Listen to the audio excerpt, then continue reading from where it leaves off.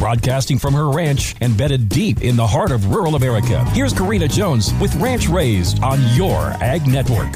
Nothing makes my heart swell more than seeing kids in a sale barn. It's like seeing kids in church. They may bring a little bit of chaos, but the hope for the future that they bring is worth all of the loud footsteps and a few spilled soda pops. So growing up, I loved going to feeder pig sales every week and the occasional cattle sale. It was the trip to town when Mom got her groceries and Dad got whatever he needed. But that sale barn, the energy was just electric, and even as a little girl, I could feel it.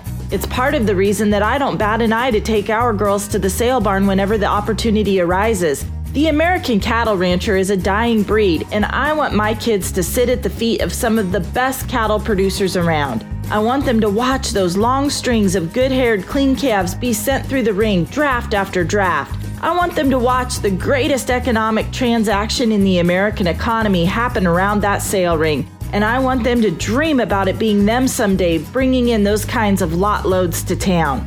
I want them to hear those conversations being had between cowboys that are only heard in those sale barn seats. And I want them to watch neighbors having lunch together over a hot beef special in the sale barn cafe.